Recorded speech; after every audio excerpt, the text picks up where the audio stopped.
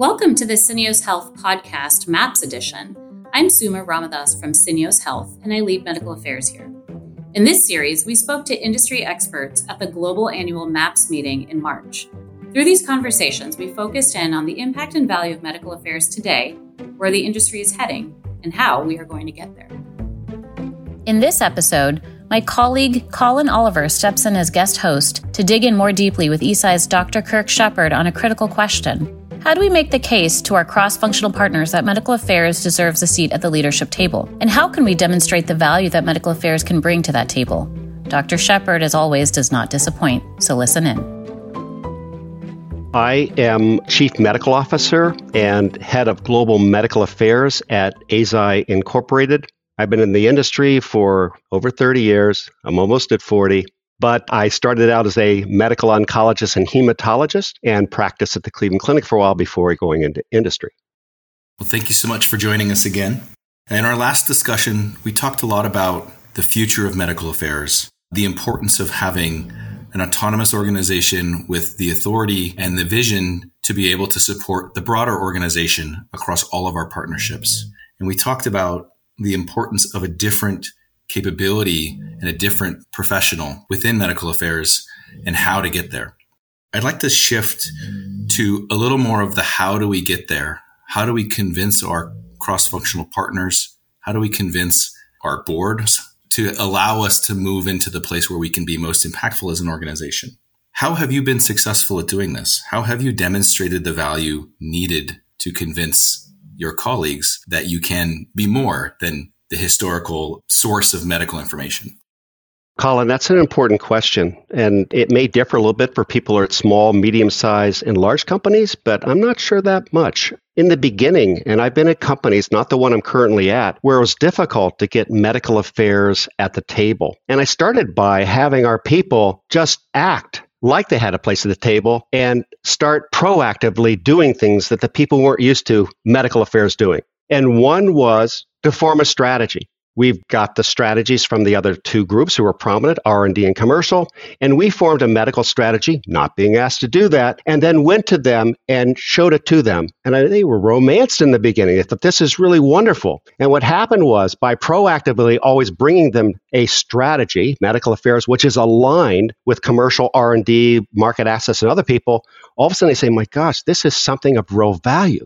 Another thing we proactively did without being asked to do it is we started forming a real data gap analysis effort where we brought together people from R&D, commercial, market access, different geographies as far as forming a data gap analysis and deciding and prioritizing what studies should be done. Again, we weren't asked, and suddenly people said, wow, this is really of value. And I don't think anybody else wanted to do it. So we then had that role again. So right away, there's two important ingredients in the whole strategy of being a partner at a higher level. The third thing we started doing is we started bringing insights in from the field in a very unsophisticated way. We were doing it all by hand, but we brought these insights in even during the drug development from the investigator sites that even at the time, our chief scientific officer said, please, Kirk, have your group keep bringing these insights about this product that we are developing that are coming both from the investigators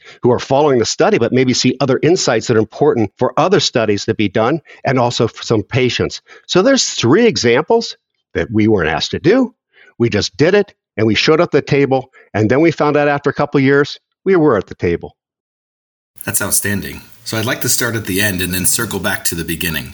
You talked about insights. And as we've heard in many forums, in many discussions for medical affairs, that insights can be the currency of our value. Where do you see the insights generation, insights communication, insights process evolving over the next 5 years? Yes, it's important to know, Colin, that even though medical affairs in most companies, including ours, has taken a leadership role in insights just because we're positioned in the right place to do this. We have MSLs out there, medical affairs people who are externally facing and talking all the time to people who can give us insights, that it's a partnership, that we need everybody involved. R&D, especially at the investigator sites, commercial, our CME people who hear comments made during their sessions. All of them are needed in the insights process and also to be using the insights so that right away we made them partners as far as forming the process. And what we did is we formed the process first on paper, and then we look for digital tools that would enhance that. So these insights now go all the way from the beginning where we have a tool identifying people and investigators who would be best for giving us these insights. Then we train our people on how to elicit appropriately insights and to listen for them. Then we bring them together and collect them in one central site of all the insights from different sources, whether it's from the MSLs, whether it's from Congresses, from the reports, whether it's from ad boards, etc. So people know that in one site, they're going to find the insights for one indication. Then we have it subjected to a digital tool we brought in that can tag insights by AI, and it helps us to sort these insights into different questions we ask about strategy, trends, and sentiments. So right away, we can form conclusions about these insights, and then we go into the next phase of distributing these insights to the leaders so that they can then get to our final goal, which is the metric we go by, actionable insights, those insights that help us to make decisions or to enhance the strategy. So this has become a step up for medical affairs that we have really helped to lead. Sometimes some cases they're co-led, but people are seeing the value of these insights, and that's the last point that's really important. You need to show people then what insights have come in, so the MSLs will not think, well, am I doing all this work for nothing? You need to show how their information that came in later may be turned into insights has helped to enhance what we do for the product. Your point about feedback is a very important one and an area I'd love to explore further. One of the challenges that we've seen in discussions with other organizations is a fear of compliance in establishing this cross-functional partnership that you've described and establishing this feedback loop that is so important. What advice do you have for your industry colleagues who are wrestling with this concept of compliant restrictions to this process? Number one is that medical people should not fear compliance. In fact, your compliance person and your legal person should be one of your best friends. And what I mean by that is they should be invited to a lot of your meetings, not just when there's an issue or education, but the business meetings so they understand what you are trying to do. So they can naturally give you consultation on how to form a process such as insights. So they are involved very closely with us in how we form the process. And you're right, there are several stages you need to be concerned about the appropriateness, just as far as even the first identification interaction with KOLs or other people on the outside, as far as what you can ask, what's appropriate, and compliance reviews all the time, how we do that in the training. Second, even about when you bring them in-house, who can access them? Are there certain insights that should be accessed only by medical, certain ones by commercial? And we have also guidance on that. And then how do you distribute it? Is it done by oral meetings? Can it be put into an email? All these are important stages that you should have your compliance and legal person with you. And it's really good if you can find a partner so that they understand the business, understand the process, so that for each step or each issue you bring up, it's not brought to someone new who does not understand what you're doing. So very important. And when you do that, it makes it a lot easier from the very beginning when you're building it, and then also when you bring in digital tools to enhance what you're doing. I think that's great advice. I'd like to shift back to the connectivity between insights and the importance of the connectivity between insights and strategy. As I'm sure you know, and many out there are thinking about, data and analytics are becoming increasingly critical in a medical affairs organization. How do you foresee medical affairs best leveraging data and data analytics through this insights to strategy continuum that you've described?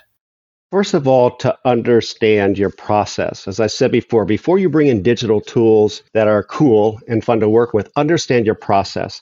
So we know now that when we bring these insights in and they are digitalized, so for trends and sentiments, etc., we have just a well of wealth here as far as what can tell us more about our products. It's very important from the very beginning that people understand the process as far as the data, how it's divided up. So in other words, the tool we have now, we have the ability to look at just the United States as far as some of the insights or the questions we may be asking, or do it globally. So we're fortunate that we brought a tool in and we trained on the process and the tool maybe a year ago, and we have every region of the world now on the same tool with the same understanding. It's not perfect yet, but we're constantly working on it together so that they understand, okay, if I'm looking at data, what does this mean? This is only maybe perhaps for my site in Europe. I need to go beyond that maybe to understand, does it really match with the rest of the world, or is this aberrant? Is it something different from the rest of the world? So I see this only being enhanced in the future with, again, understanding your process and then bringing in these new digital tools, which are improving all the time as far as our ability to control and understand the data that we're producing.